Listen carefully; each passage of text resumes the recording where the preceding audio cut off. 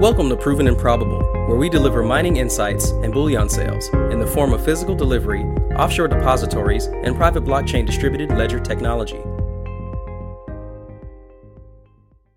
Welcome to Proven and Probable. I'm your host, Maurice Jackson.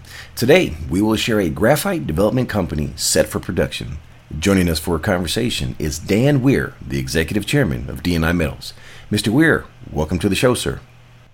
Thank you, Maurice. Delighted to have you back on the show to provide us with a number of updates regarding DNI Metals, which is focused on becoming one of the world's leading graphite producers. Before we begin, Mr. Weir, please introduce DNI Metals and the opportunity the company presents to the market.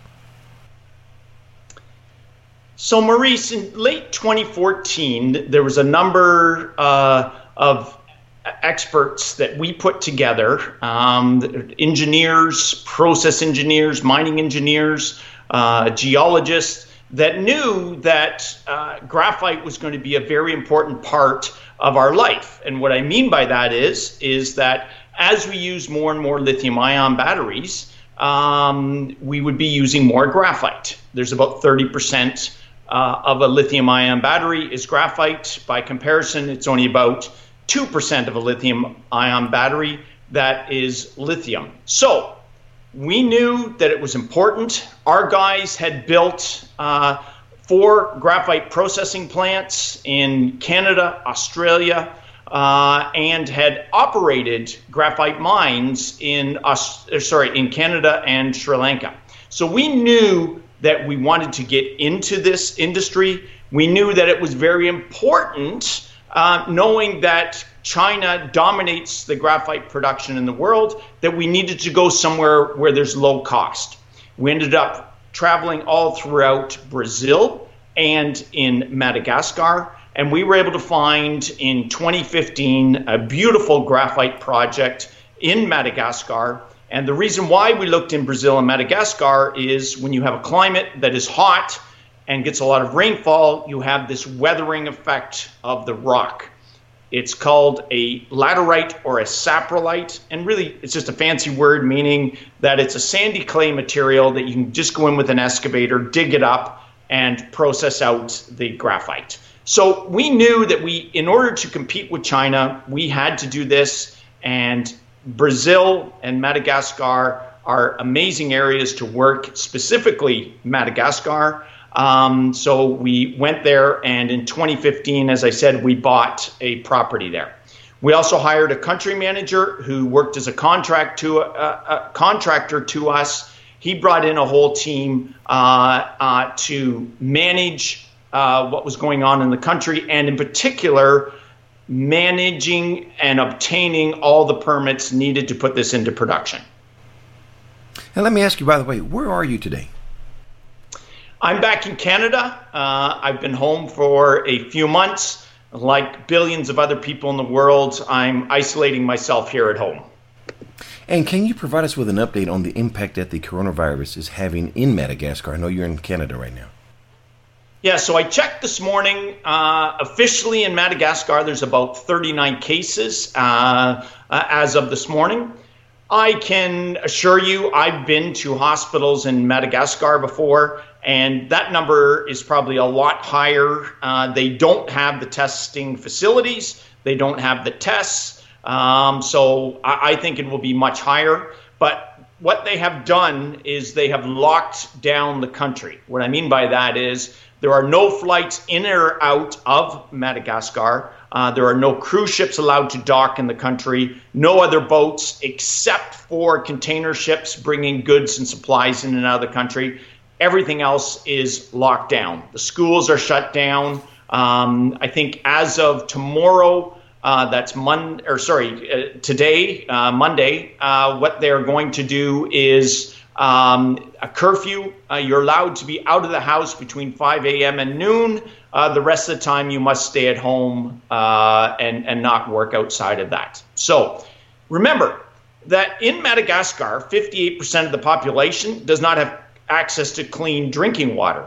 75% of the population lives in poverty. That's less than $1.90 a day. Maurice, as a comparison, your Starbucks coffee this morning probably cost more than that, or now that you're stuck at home, the coffee that you made, your instant coffee or whatever else, still probably costs you more than $1.90 a day. So the other interesting fact is that 75% of the population doesn't have electricity. So they've got to go out every single day and get food because they don't have refrigeration. So they've got all these little markets that people go to, and I've driven through many of those markets, and there are thousands and thousands of people all next to each other, all shopping. So what they're going to try and do is contain that as much as possible, but I think you're going to find that it will spread pretty quickly in places like the capital city and some of the other cities. Even within Madagascar, you're not allowed to leave the cities. They have the military set up that you can't leave the capital city. Nobody in or out of the major cities as well. So we're home here in Canada. Our management team and all our board are here in Canada, isolating themselves, and as of right now, nobody's showing any signs of the coronavirus. In our last interview, we talked about the termination of personnel in Madagascar, environmental permits, and Cougar Metals. Beginning with the former, shareholders were informed that D&I terminated its Madagascar team for falsifying government documents and misappropriated funds and were taking the previous country manager to court. Has a court hearing taken place, and if yes, what was the verdict? Okay, on February the 19th, 2020, a trial was held. On March the 5th, 2020, a judgment and sentencing was released. The formal reports or court documents, we don't have them yet. We were supposed to pick them up a few days ago, but because of the coronavirus, all the courts are locked down. So I'm not sure when exactly we'll get that. So I don't have all the details. What my lawyers, having talked to the prosecutors and the judge afterwards, have told us that our previous country manager, Mr. Stephen Gertz, was convicted of fraud. And what that means is that he had misappropriated funds and he had falsified government documents in relation to the environmental permits. Mr. Gertz had also made all sorts of different claims to the courts about me. One of the things that he went to the courts, he went and said that I had illegally gone and falsified or made a false declaration to the police. And I just want to clarify that, okay? So when I terminated Mr. Gertz on October the 15th, 2018, I terminated him and all of his team. At that time, we requested that he return all documents owned or pertaining to D&I and its businesses. We requested that multiple times. Mr. Gertz refused to give us those documents. So what we had to do, and I, under counsel, had they prepared documents where we went to the police, and it wasn't me. Somebody else took in these documents. I signed them. These French documents that stated that certain documents had been stolen from us. What came out in the trial, Mr. Gertz said, well, no, these documents haven't been stolen. I have all these documents. Here they are. We requested, though I had requested all of those documents, because in order to file the tax returns, there are certain documents that we needed, okay? Mr. Gertz would not return the documents that we needed to file the tax returns. So what we did is, again, at the advice of counsel, we went and prepared a document. I signed the document. It was taken to the police and registered. It was then we could go to the tax authorities, and the tax authorities could provide us with copies of the proper documents in order to file the tax returns. Mr. Gertz, during the trial, went to the police and said, went to the courts and said, Mr. Weir's lying because I have all the documents. He's lying if he says that they were stolen. Anyways, it's semantics. And we know that the courts will drop all in appeal, will likely drop all the charges against me. Now, speaking of permits, sir, what are the latest developments regarding the environmental permits on the Voitsara and the Marifudi, respectively? So I'm happy to announce that we have gotten conditional approval for all of the environmental permits. So when we terminated the previous team, they had not filed the documents with the authorities. They had not paid the proper fees. They had not done the public consultations out at the sites with all the different locals. And they also did not do the technical reports properly and did not have the technical meeting at the sites. When I took over, I had to go through that whole process. And that process is now completed. The ONE, or the Environmental Agency, has conditionally approved all of our permits. The last step is that we need the official title cards for our permits or for our projects. And that has to come from the Minister of Mines. Minister of Mines has to sign off. He signs a document, sends it over to the registration office, and they give us our title cards. DNI, and I want to repeat this, DNI owns 2 properties in Madagascar. Both of them are PE permits, meaning that they can go into production. And what the last thing we're waiting for is just the title cards, and it's for both of our projects. And it's the transferring of the name from the old owners over to us. Under Malagasy law, the government, once you go to the registration office, has 45 days to do that. In practice, it has taken a lot longer for a lot of reasons. One being that our previous management kept telling us that he's seen all the documents and seen the title cards and they're all done and all complete, and that has caused some delays. The new government came into power in January of 2019, so a little over a year ago, and since then they have put a hold on issuing any documents, any title cards, any licenses. So we're just waiting because they want to make some changes to the mining code. They had talked like they were going to make some major changes. I believe that they have backed off on all of that. By June of this year, and you can see it in the press release, we anticipate that they will come and give us their final answers on what they want to do. I personally think what they want to do is, or what will end up happening, is that they will probably increase a little bit the royalties that we pay. Currently in Madagascar, there is a 2% royalty on a project like ours, and the tax rate in Madagascar is 20%. We were always very happy with that. Just as a comparison, if you were a mining company in Canada, your tax rate is probably somewhere around 24 to 26%.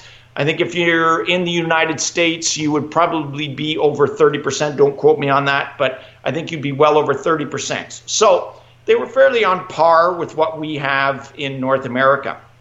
They want to increase the royalty rate from 2% to 4%.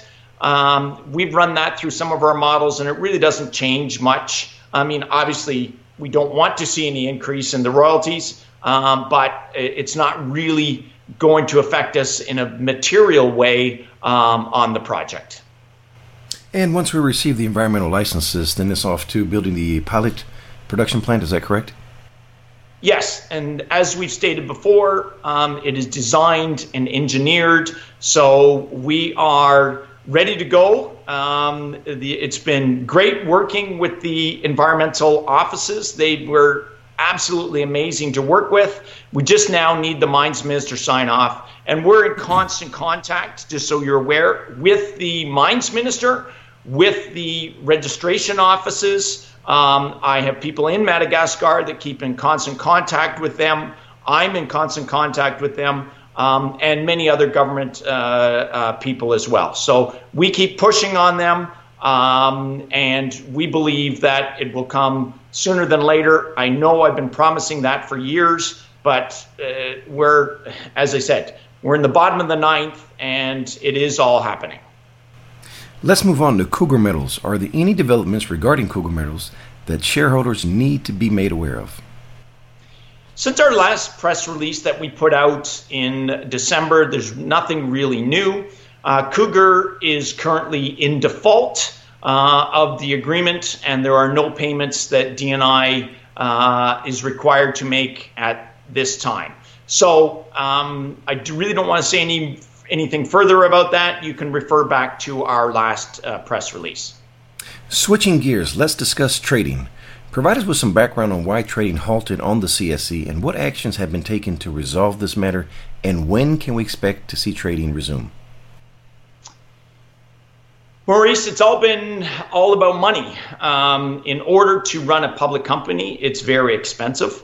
It can be somewhere between $100,000 and $200,000 a year by the time you pay audit fees and legal fees and pay the monthly fees that you have to pay to the exchanges. So, we completed the financial statements the audited financial statements as of December 31st, 2018. The auditors did all their work. The auditors and the audit committee and the board of directors have signed off on them, but the auditors won't sign them yet until we pay them. So we have their fees outstanding. We have, and to release those audited financials, we've had all the other financials, the 3 other quarters throughout the year, and now we're into the next year to complete the audit financials. We have been working and keeping track of everything, but it's all about having the money to be able to do that. There's been many shareholders who have said, hey, get the permits and we will give you money. We've also been working with the regulators to get a partial revocation order. What that means is that we would be allowed to go out and raise some money here in order to finish off our financial statements and get the stock up and trading. So the short answer is, Maurice, I need money in order to get the stock up and trading. I've had many people say to me that they would give us money if we had the permits. So I'm in a catch-22 situation right now. Understood. Dan, besides the aforementioned, what are some questions that you're receiving from shareholders, and what is your message to shareholders? We know shareholders want to see the stock up and trading, and we know that shareholders want to see that the board, myself and the board, have maximized shareholder value. We continue to work on that. We continue to look at all sorts of different options. Right now, with the coronavirus, with very low oil prices, the demand, what are going to be the demand for electric cars? I still think the future is strong for electric cars and computers and cell phones, but right now it's going to be a little bit up in the air. The one thing that I'm seeing out here is that a lot of the different graphite mines in China have shut down. The largest graphite mine in the world, which is in Mozambique, has also shut down right now because of the coronavirus. So I think that demand will come back as we get out the other side of this. I can't tell you what oil prices are going to do out here. I do know that the future is still very strong for the need for more and more lithium-ion batteries, whether it's for electric cars, our cell phones, computers. I know that will be strong, but I can assure you that right now it's going to be some tough times out here in the markets over the next while. Mr. Weir, for someone listening that wants to get more information on DNI Metals, please share the contact details. Sure. You can get a hold of me at Dan Weir at dnimetals.com. That's Dan Weir at dnimetals.com. Or you can call me on my cell phone, 416-720-0754. That's 416-720-0754. And as a reminder, DNI Metals is listed on the CSE, symbol DNI, and on the OTC, symbol DMNKF. D&I Metals is a sponsor of Proven and Probable, and we are proud shareholders of D&I Metals for the virtues conveyed in today's message. Before you make your next bullion purchase, make sure you call me. I'm a licensed representative for Miles Franklin Precious Metals Investments, where we provide a number of options to expand your precious metals portfolio, from physical delivery, offshore depositories, precious metal IRAs, and private blockchain distributed ledger technology. Call me directly at 855-505-1900. That's 855-505-1900. Or you may email contact@provenandprobable.com. Finally, we invite you to subscribe to provenandprobable.com, where we provide mining insights and bullion sales. Dan Weir of D&I Metals, thank you for joining us today on Proven and Probable.